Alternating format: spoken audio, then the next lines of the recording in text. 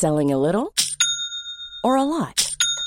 Shopify helps you do your thing however you cha-ching. Shopify is the global commerce platform that helps you sell at every stage of your business. From the launch your online shop stage to the first real-life store stage, all the way to the did we just hit a million orders stage.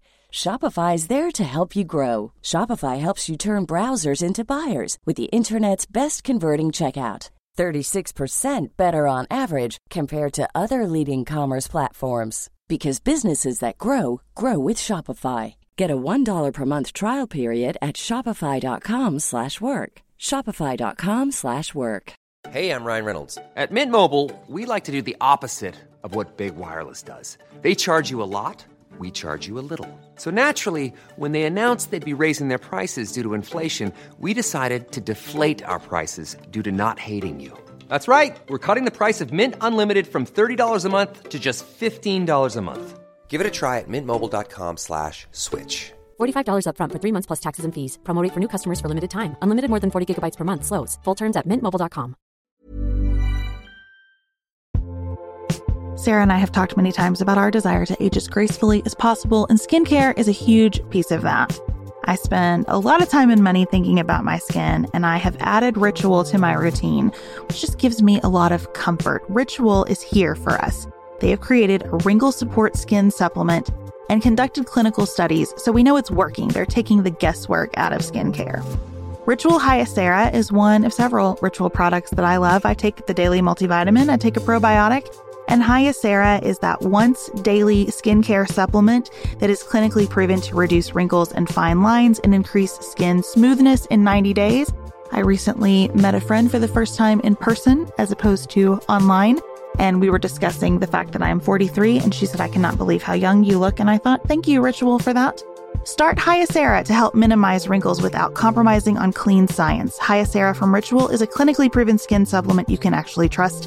Get 25% off your first month for a limited time at ritual.com/pantsuit. Start Ritual or add Hyacera to your subscription today. That's ritual.com/pantsuit for 25% off.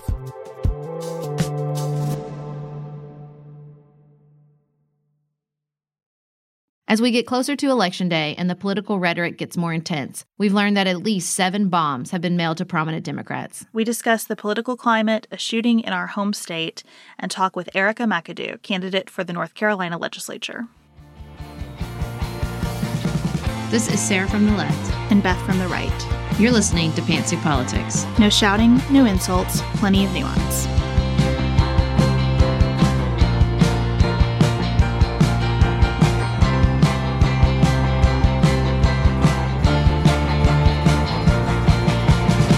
Hello, everyone, and welcome to another episode of Pantsuit Politics. We're so glad you're here and grateful for all of your support around our book. So many of you have let us know that you've pre-ordered copies of I Think You're Wrong, But I'm Listening, a grace-filled guide to political conversations. It warms our hearts every time you do, so thank you for that. Today, we're going to talk about the really difficult news that has been surfacing this week, and then we're going to end the week on an inspirational note as we talk with Erica McAdoo, who is running for the legislature in North Carolina.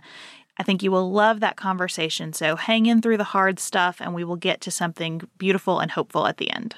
On Wednesday, news began to break that there were multiple pipe bombs sent to the homes of prominent Democrats. Apparently, the bomb that went to billionaire and liberal fundraiser George Soros had happened earlier in the week, but then it became increasingly likely that this was not an isolated incident because we found out that there were pipe bombs sent to Hillary Clinton's home, former President Barack Obama's home. There was one sent to former CIA Director John Brennan, to CNN's office, even though he works at MSNBC. 2 were sent to California Democrat Representative Maxine Waters. They were sent with the return address of Debbie Wasserman Schultz. And so some were returned to her office in Florida because they were originally addressed from them, including one that was sent to former U.S. Attorney General Eric Holder. We have recently learned that one was sent to New York Governor Andrew Cuomo, Vice President Joe Biden, and Robert De Niro's New York restaurant. Most of these packages were mailed. It has been reported that at least the package to George Soros was hand-delivered to his home. Notably, Debbie Wasserman Schultz on all the return address labels was spelled incorrectly. According to the FBI, this is a developing situation, so we are recording Thursday morning. This could be significantly different by the time the podcast releases on Friday, but it's important enough that we wanted to go ahead and take that risk and talk about our reactions to it. I have been feeling like I'm in a surreal kind of space with this, Sarah. It almost sounds like something that would happen in a comic book version of reality, and recognizing that this is very real and that the lives of so many people were put in danger. All of the Secret Service workers who screen this mail for former presidents, all of the postal workers. I mean, just think about the level of risk, not to mention people who were targeted in such a violent, gruesome way here. It's just hard for me to wrap my mind around the seriousness of this. Well, and I was reading that the Congressional Sergeant of Arms was like warning members of Congress, you need to be very careful in scanning and screening your own personal mail at your homes, because that's what's important to remember. Like, these were sent to offices that, you know, after, I believe it was after September 11th, they moved the screening of congressional mail off-site. And so that was all caught in the screening process that most of these people's mail goes through. But there's no security screening of their private mail to their private homes where their children are. Can you imagine what it's like to be a member of Congress, particularly a Democrat member of Congress, I would say at this point, and think, oh gosh, I have to be really careful at the mail coming to my home where my children are because I don't have any Secret Service or the FBI screening that mail. That's all on me. My mind also went to people running for office who don't have any kind of protection yet. And what if they draw the ire of the wrong person and this happens to them? It's just, this is a horrible thing. And I want to make sure that I'm able to pause in this is a horrible thing before getting into the politics of it. And I hate that about social media, that it doesn't give us that space for the pause. Not that the politics are unimportant, but I don't want to stop being horrified. This is horrifying. So not surprisingly, the conversation immediately turned to the president and his current and continuing rhetoric about his opponents. And I don't know if I'm comfortable describing that as the politics of the moment. Is that weird? Like, I don't know if that's just, I mean, I guess it's political in a way, but to me, I got in a really long text exchange with my father who did what about liberals who yell at Mitch McConnell in a restaurant, or people on Twitter what about Kathy Griffin? And I guess the whataboutisms with regards to incivility on both sides is politics. But discussing our president, to me, and the way he speaks about people is not necessarily political. I think we have to find a way not to include him in this conversation as if he's just another data point when we're discussing incivility, because he's not just another citizen. He's not yelling at people in public restaurants. He's the president of the United States, advocating violence, praising members of Congress for body slamming reporters, telling people to take the Second Amendment people to, quote unquote, take care of things. And he doesn't get a pass because other people act badly. He's the president. I mean, it finally ended with me telling my dad, he's the president and he's mean, and I don't know any other way to say it. Before Beth and I started recording, I said, there's no modern American president who spoke like this. Richard Nixon at least had the good grace to do it behind closed doors. But this president goes to rallies and riles people up and just leans in. I was pleasantly surprised that he did seem to – he still went to a rally, but at least at the rally, reading from a teleprompter, he did, say this was an attack on our democracy and violence is never the answer. And I appreciate that. I do, because I didn't expect it, honestly. I thought, what's to stop him from just continuing to do what he usually does? But, how long is that going to last? How long is he going to read from a teleprompter at these rallies before he goes back into what he said? And even at that rally, he said, you notice how nice I'm being? It's different than how it usually is. Notice how nice I'm being? How well-behaved we're being? Because he prides himself on being ill-behaved and being mean. And I think it's easy when he started especially in a campaign season, to blow it off as politics and blow it off as a campaign tactic. But we can't do that anymore because he's not a candidate. He's the president. He represents everyone. He is John Brennan's president. He is Hillary Clinton's president. He is every person who works at CNN's president. And I don't know when he's going to start acting like it. He's already tweeted this morning that much of the anger in the country comes from the fake news media. So it didn't last long at all. And he did, even in his prepared remarks, blame the media more than himself. He never takes responsibility for anything. And this has happened his whole career, right? I've been listening to one of the ProPublica investigations about his real estate deals. And they made the very good point, very succinctly, that his entire career has been built on this concept that in the law is called mere puffery, that you don't have to tell the absolute truth when you're advertising. You can say, these are the best mittens ever made, or these are the best condominiums, or this is the best property in the whole world. And that doesn't have to be accurate because it's puffery. And that's what he's done his entire career. And his entire career, he has done exactly what he has said he'll do about the midterms. If it goes well, he'll take the credit. If it goes poorly, it's not his fault. And I think he's doing exactly the same thing in this situation. Here are a bunch of things that are true for me at the same time. Thing number one, I abhor the way the president talks about his political opponents. I abhor the way the president talks about the media. I think it's dangerous. I think it's irresponsible. I think it's already had some dire consequences. It would not surprise me if this is another consequence of that, and I hate it. Thing number two, I don't know what happened here yet, and I am not going to assume that it was an American citizen wearing a red hat. I understand that that is a distinct possibility, and it may be the most likely possibility. But in an era when we are sharply aware of foreign governments' interests in sowing chaos and distrust around our elections, I do not want to assume right out of the gate, that this was an American citizen. I don't want to assume that it was an American citizen in a red hat. I also do not want to assume that this was an American citizen who is trying to stir up sympathy for the liberals. And I think it's grotesque that conservative commentators on social media instantly decided that that's what was going on here. So I'm frustrated, and I'm not saying that any of these things are equal. I'm just saying that they are all true for me at the same time. I think the difference for me is, you're right, we don't know who's responsible for these acts, but the pain and frustration on the left is his responsibility. The fact that people are comfortable immediately assuming that this was someone, and not illogically. It is not illogical to assume, considering his rhetoric, that someone would respond. And to me, it's like, you have to take, no matter what we find out about this situation, the feelings people have about it, the fact that both sides, like one side is perfectly logical and comfortable assuming that this is what happened and they have so much pain and frustration about feeling like their president is out to get them.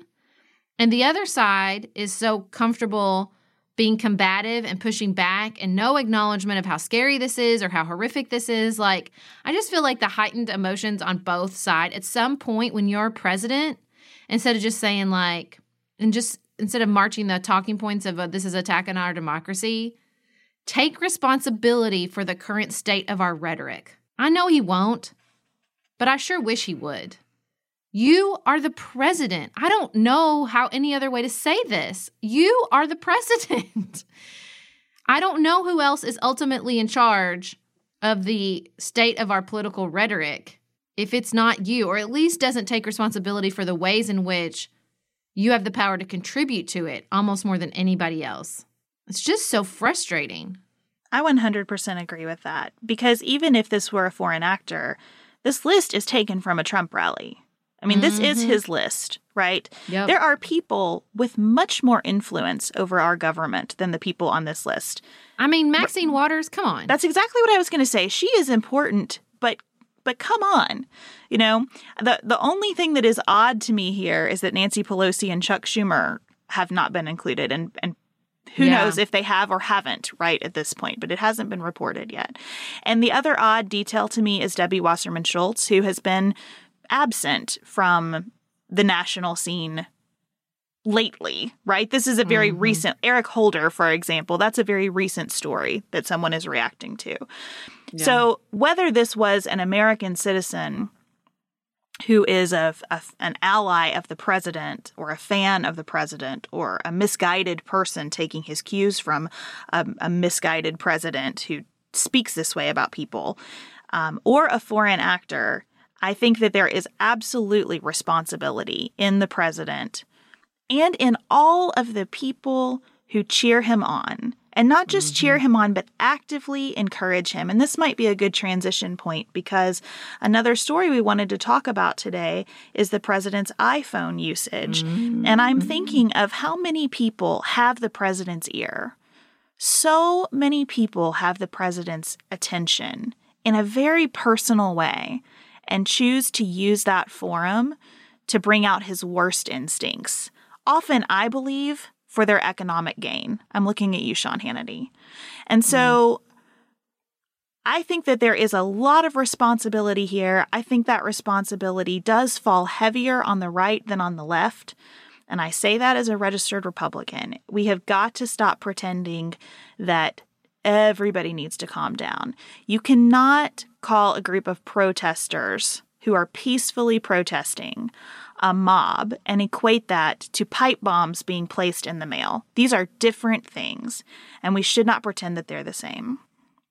I, not surprisingly, am incredibly frustrated and angered by this reporting about his cell phone and the fact that they are telling him the Chinese and Russians are listening to your conversations, and everybody's just crossing their fingers that he doesn't say anything classified. And even if he doesn't, they're learning, they're creating a psychological outline of him. They are also creating a list of people who he talks to and who influences so that, I mean, if nothing else, those people on the other line of the phone, they're listening to you too. Don't you care? They're going to learn about you in your personal lives. They're going to start spying on you. They're going to try to get involved in your finances and your families. He's putting the people he talks to at risk as well. And just the total and complete abdication of responsibility for the fact that you are president is infuriating, considering that you built an entire campaign on Hillary Clinton's classified information and email server. I mean, it's just infuriating.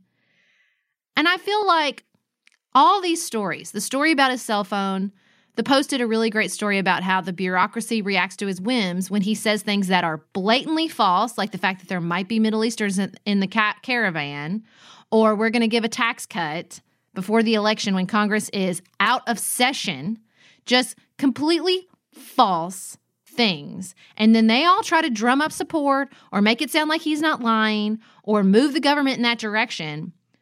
Or we ignore the clear risk of classified information going on the cell phone.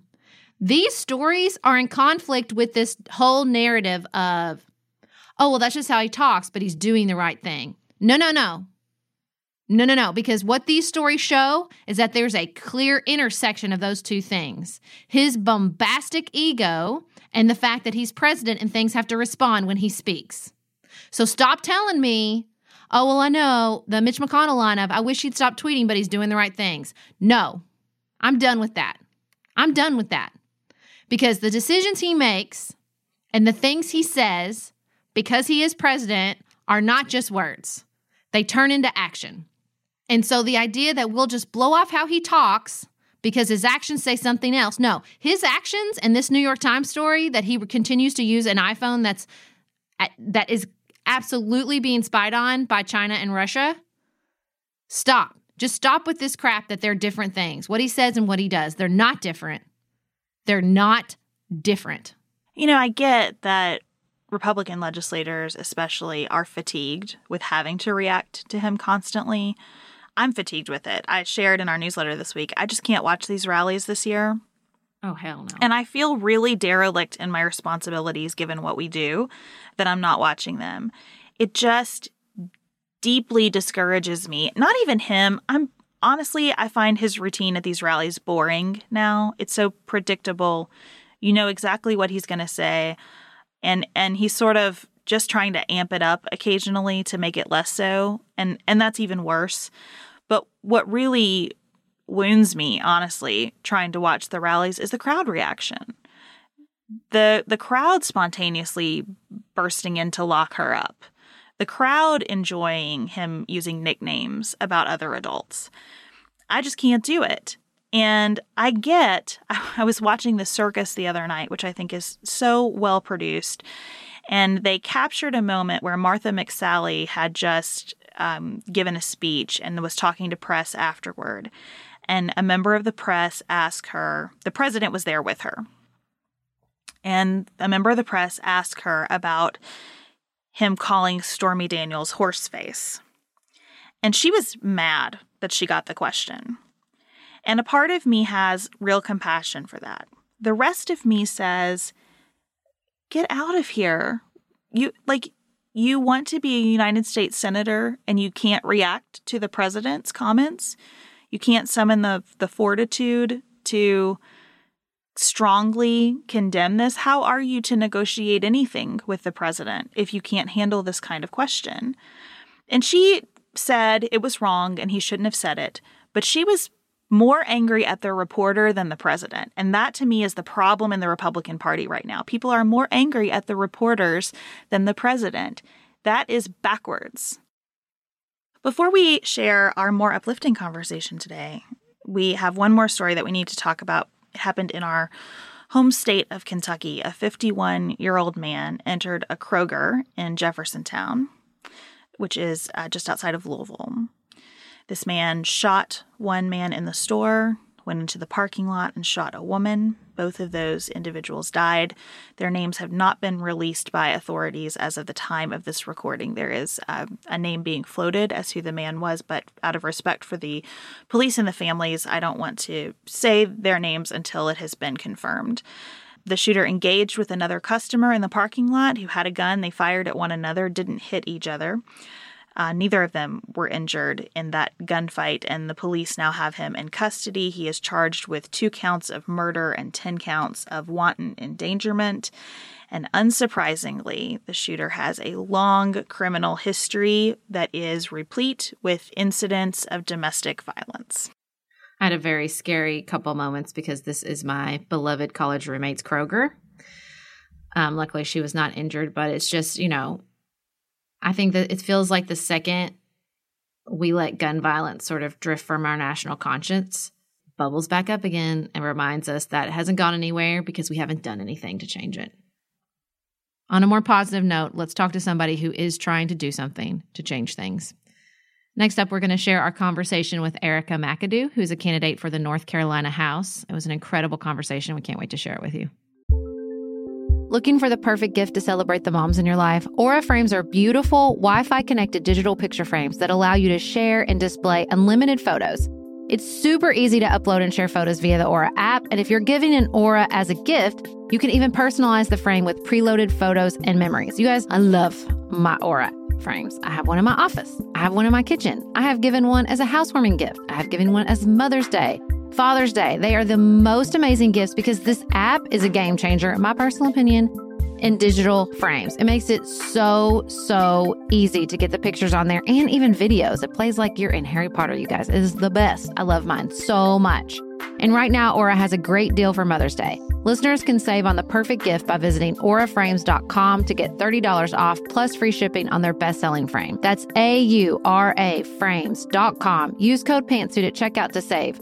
Terms and conditions apply.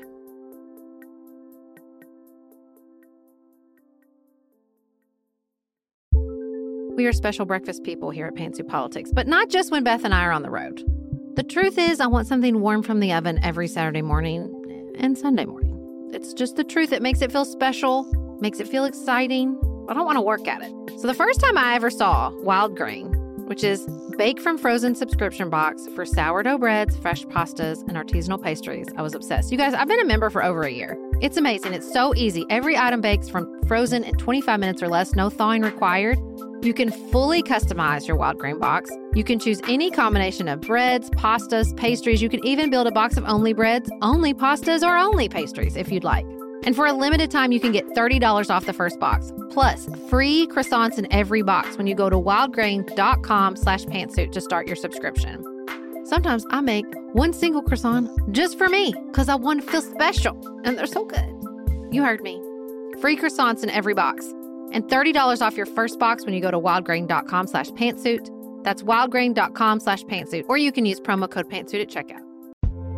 This show is sponsored by BetterHelp. Can I get something off my chest? Every day I feel a little pang of sadness because I think about Griffin going away to college. Y'all, he's a freshman in high school. This is not healthy or normal. This is why I have it on my list of things to talk to my therapist about. We all carry around these things, big and small. When we keep them bottled up, it can start to affect us. Therapy is a safe space to get these things off your chest and to figure out how to work through whatever is weighing you down. If you're thinking about starting therapy, give BetterHelp a try. It's entirely online, designed to be convenient, flexible, and suited to your schedule. Just fill out a brief questionnaire to get matched with a licensed therapist and switch therapists anytime for no additional charge. You gotta get it off your chest. And you can get it off your chest with BetterHelp. Visit betterhelp.com/pantsuit today to get 10% off your first month. That's BetterHelp, HELP.com/pantsuit.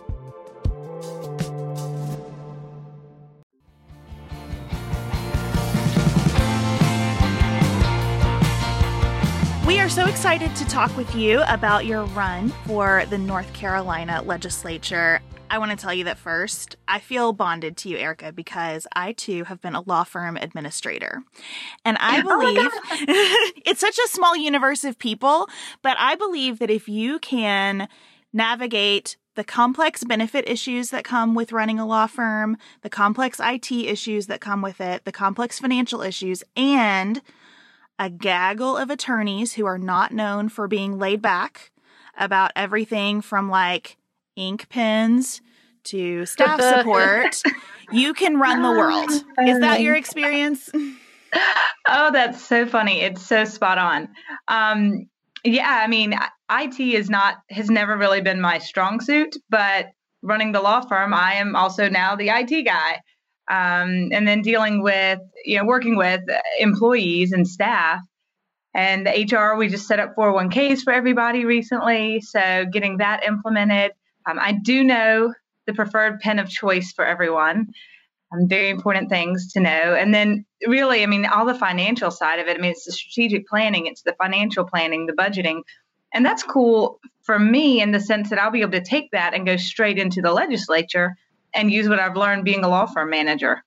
That's right. And the other thing you learn is how to navigate a really flat population, right? Because lawyers are partners. I told people all the time it was like working in Congress because everybody has about the same amount of power. There are people who are more powerful for certain purposes. There are some titles and committees. But for the most part, you really got to negotiate and keep everybody happy. Yeah, I mean, you really do. And that was one of the things that made me want to be a law firm manager in the first place was the people side of it and figuring out the organizational culture and what works best for that firm. And that part fascinates me, trying to figure out a way to really build on everyone's strengths, boost everyone's needs, and then do what's best to all come together into a cohesive team that can provide the best customer service possible. And that all those nuances just fascinate me. And I love that part of being a law firm manager. And I imagine it will be similar once I'm in office too, when you're trying to make those connections and, bridge the gaps and work across the aisle. Just from an outsider's perspective, what makes it into the national news about the North Carolina legislature, it seems that some cultural change within that body is called for. So tell us about how you think about this job and what's really important to you as you consider what your first term might look like. I agree that there is some cultural change needed. I mean, we've got, you guys, anyone listening to this has probably seen it or heard it or read about it, how we've just got these really intense partisan games going on and people passing budgets in the middle of the night with no discussion and input from either side. Gerrymandering is a big issue here that we've been dealing with for years, and both parties have done it, and it's time we put an end to it. One of the things, I mean, a lot of us Democrats, and maybe we're jumping the gun, but we're excited and we're feeling good about this year. And so we've already started talking with some folks who are in there currently about what would be on the agenda for 2019. And so we're looking at Medicaid expansion as a top priority, and we're looking at setting up an independent redistricting commission as a top priority. One of the things for me, as far as getting in there, it's my understanding that the party in power ends up making the committee assignments, and that I will probably get stuck with some of the less desirable committee appointments. Someone recently informed me that some of the committee appointments that folks don't always want are things like environment, finance, foster care, and dependency. And I was like, really? Because all of those sound fantastic. That's right up my alley. So if those are the bad ones, I'm good with it. Tell us about foster care, because I noted that was one of the main issues that you highlighted in your platform, which I thought was so refreshing to see. I would love to know more about your passion and what you'd like to see happen in the state system. Sure. So that was one of the reasons I actually decided to run for a legislative office.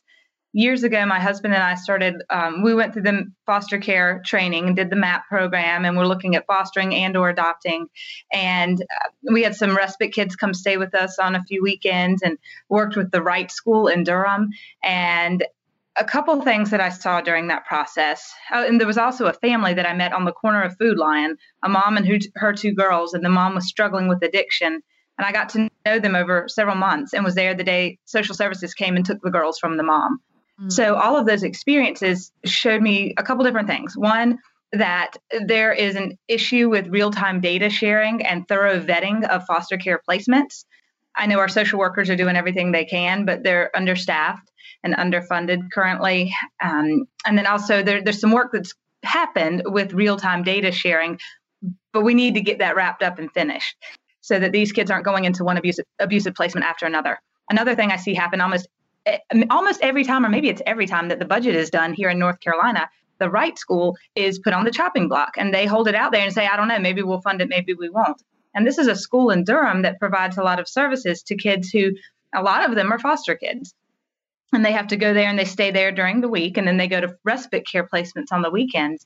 And I don't know, I don't understand that game. I don't understand why you would not fund that school. The school has to rally, spend time, money, and resources to get petitions signed, go down, lobby, try to get it funded. And I know firsthand that the kids in there need these services and what good that school does for the community.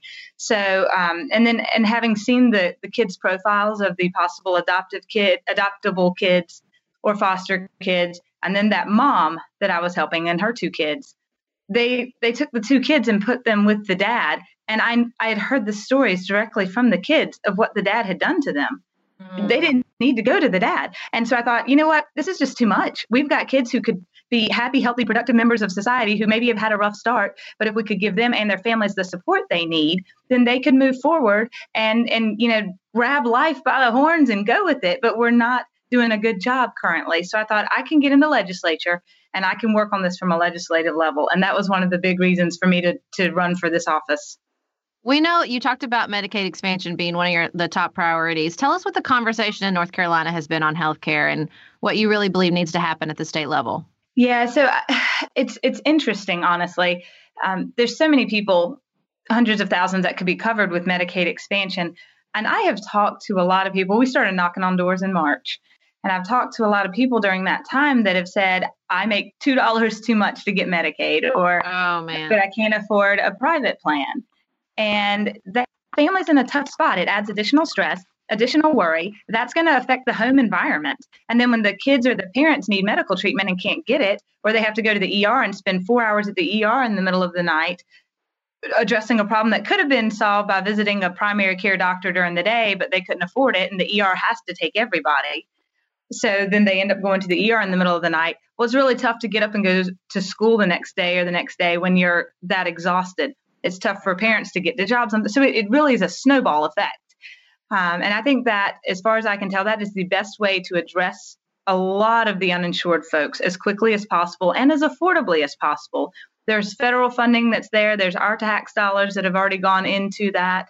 So not accepting it to me just seems cruel, I guess. Mm-hmm. And the cost of healthcare are going up and up and up, and we're going to have to address that. And a lot of that will probably be a federal issue. But, here right now, we can expand Medicaid and we can make a big difference for the people of North Carolina, including our veterans. I mean, there's around 23,000 veterans who would benefit from this too. When you're out knocking on doors, talking to people about this, do you hear objections to what you're saying? No. And it's interesting. My opponent voted against Medicaid expansion. And recently in a TV interview, he made a comment that was sort of non-committal as to whether or not maybe we should reconsider expanding Medicaid. We'll see if he ends up going down that path. I don't think he will, because it's a party issue. I mean, it really has been pretty divided by party lines as far as to expand or not expand. But I do wonder if maybe everyone is starting to go, wait a second. There's those of us that are pushing for it and have been forever. And then there's others who are saying, no, that are now, seems like maybe they're starting to go, well, does seem like people want it. Seems like people might need it. Maybe we should re-examine this. And I hope that happens. Sarah and I have talked many times about our desire to age as gracefully as possible, and skincare is a huge piece of that. I spend a lot of time and money thinking about my skin, and I have added Ritual to my routine, which just gives me a lot of comfort. Ritual is here for us. They have created a wrinkle support skin supplement and conducted clinical studies, so we know it's working. They're taking the guesswork out of skincare. Ritual Hyacera is one of several Ritual products that I love. I take the daily multivitamin, I take a probiotic, and Hyacera is that once daily skincare supplement that is clinically proven to reduce wrinkles and fine lines and increase skin smoothness in 90 days.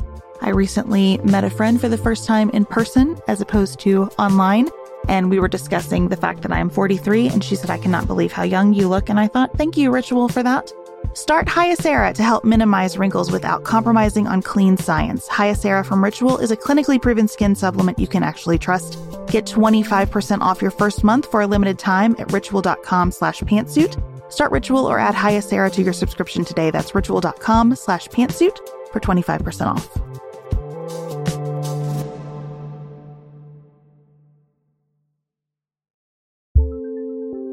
There's not much worse than a dry and itchy scalp. Also, when you get your hair colored and then it does not last as long as you and your stylist discussed. It could be that unfiltered, mineral-filled water is the culprit. Hard water is a leading cause of damaged hair and dry, irritated skin, and about 85% of the United States uses hard water, filled with dissolved minerals and added chlorine. That's where Canopy's new filtered shower head comes in. Canopy, known for their beauty hacks and reimagined humidifier, has revolutionized the filtered shower head. Dermatologists recommended this unique 3-stage filtration system greatly reduces contaminants and odors in your shower water, leaving you with healthy hair and glowing skin. Best of all, the Canopy filtered shower head is hassle-free. Installation is a breeze, and its unique quick-release filter replacement feature allows for seamless filter replacement unlike any others on the market. Go to getcanopy.co to save $25 on your Canopy filtered shower head purchase today with Canopy's hassle-free filter subscription. Even better, our listeners can use code PANTSUIT at checkout to save an additional 10% off your Canopy purchase. Hurry, your hair and skin will thank you.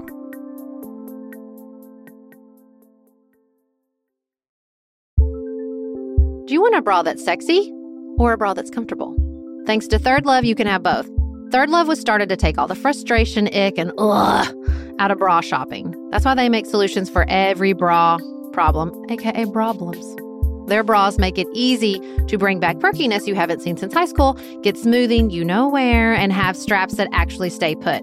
Designed at their headquarters in San Francisco and made from premium materials, they put every style through hours of wear testing on real women, including themselves, before it's given the stamp of boob approval.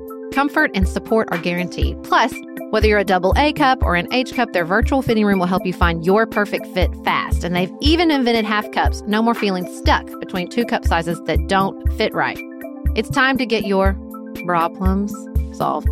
Visit thirdlove.com and get 15% off your order with code podcast15.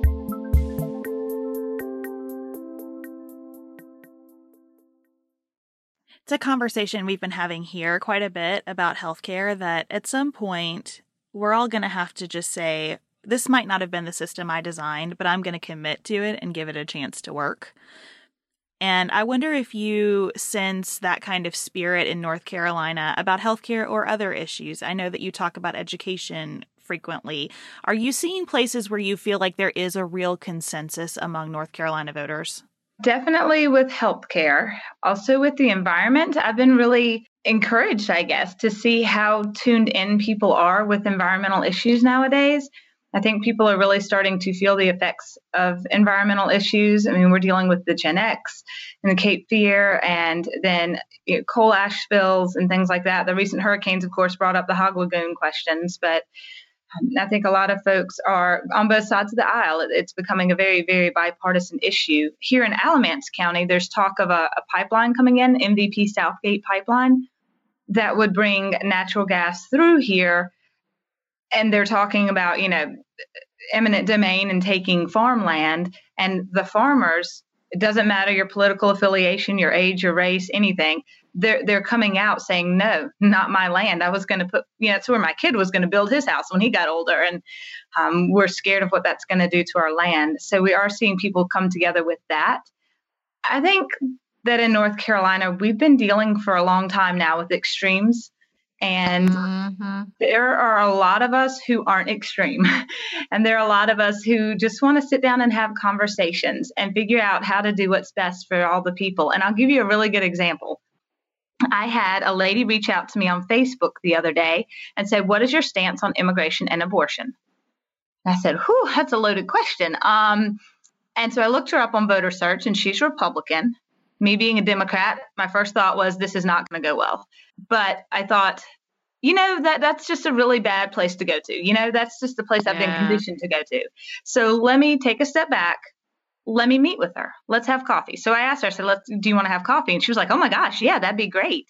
So she came and her husband came, and we had the best conversation. And it was open, it was honest, it was sincere, and it was not fighting. It was very nuanced, but it was us sharing stories about our own personal experiences with those issues. And we realized we had more in common than not. And afterwards, she and her husband went and voted. They voted for me, and they put it on Facebook and Twitter that they were voting, that they voted for me and they supported me. So I think it's just a matter of bringing people to the table and having those nuanced conversations without the shouting and the yelling. And that's what you guys do. So that's right. I probably get it. You're speaking our language right now for sure. I know. I love that you took that pause and gave her an opportunity to be another person instead of just a registered Republican on your screen. I know Sarah has knocked on lots of doors, and you're knocking on lots of doors, and I would love to hear your kind of best door knocking experiences. What's been really surprising to you about that process? What have you really enjoyed? And maybe what's been a challenge? Sure. So the first door I knocked on was in March as part of this campaign. And a lot of people here in Alamance feel very left out, left behind, forgotten. And we knew that a 5-minute conversation on a door one time wasn't going to be sufficient. So we started in March, and we went back to those doors multiple times, and we're still doing that. We've gone in communities to various events. We've been doing church visits since March. But the first door I knocked on, I'm all excited. Yeah, we're knocking on doors. And the guy says, it doesn't matter. Nobody cares about me. Nobody cares about us. And by the end, he had come down to, well, I really appreciate you coming by. Yeah, I'll give it a shot. Aww. And that's the kind of thing we've been doing. And I'll tell you another story that was super fun. This week, I knocked on the door, and it was a 20-year-old kid who said, oh, well, I'm getting ready to go back to college right now, but, I'm going to try to come home and vote on November 6th. Well, we all know that once you're back in college, it's pretty tough to come back home. And he's in Charlotte in college. So it's several hours to drive just to come home and vote. I think it's important, but the chances of him doing that, So I said, well, actually, early voting's open right now. You can vote a mile down the street right now. And he said, are you serious? He said, all right, what's your name? What's your name? And he got my information. He got in the car and went to vote. That's awesome. That's awesome. What would you tell any woman considering public office after this experience, no matter the results on Election Day? Do it. I am a better human being because of this, no matter the results on Election Day. And if it doesn't go the way I want on Election Day, I'll do it again. Oh. I truly believe that I was meant to do what I'm doing right now. And maybe I'm meant to do it because I'm meant to win and get in office and make changes. But maybe I was meant to do it for another reason. I'm trying to stay open to that. maybe it opens the doors for other people, or maybe it has just opened the doors for me in other ways. I don't know.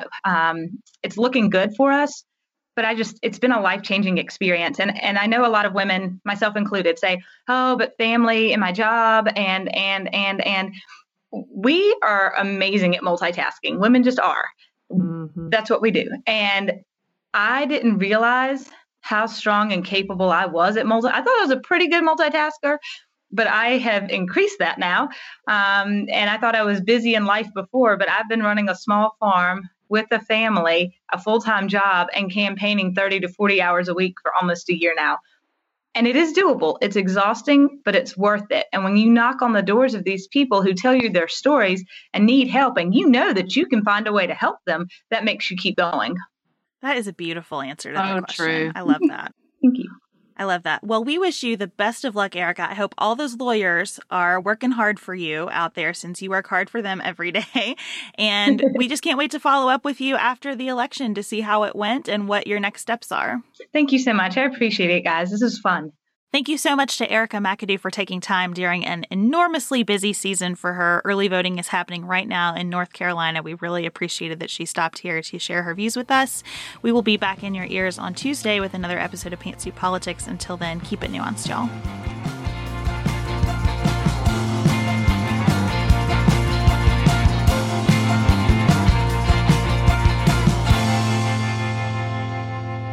Dylan Garvin produces Pantsuit Politics every week, and thanks for making us sound better and smarter, Dylan. Elise Knapp is our production assistant, which means we could not live without her scheduling, organization, feedback, and creativity. Thank you so much, Elise. We couldn't make Pantsuit Politics without support from our listeners. Go to patreon.com/pantsuitpolitics to learn how you can receive more nuance and help make the show better. Special thanks to our executive producers who have committed to supporting us in a major life-giving way. Tracy Putoff, Tim Miller, Cherry Haas, Sarah's husband Nicholas Holland, and my husband Chad Silvers. Learn more about our live events that we're involved in and what we're reading each week by signing up for our weekly newsletter at pantsuitpoliticsshow.com. And connect with us and members of the Pantsuit Politics community by following us on Instagram, Facebook, and Twitter.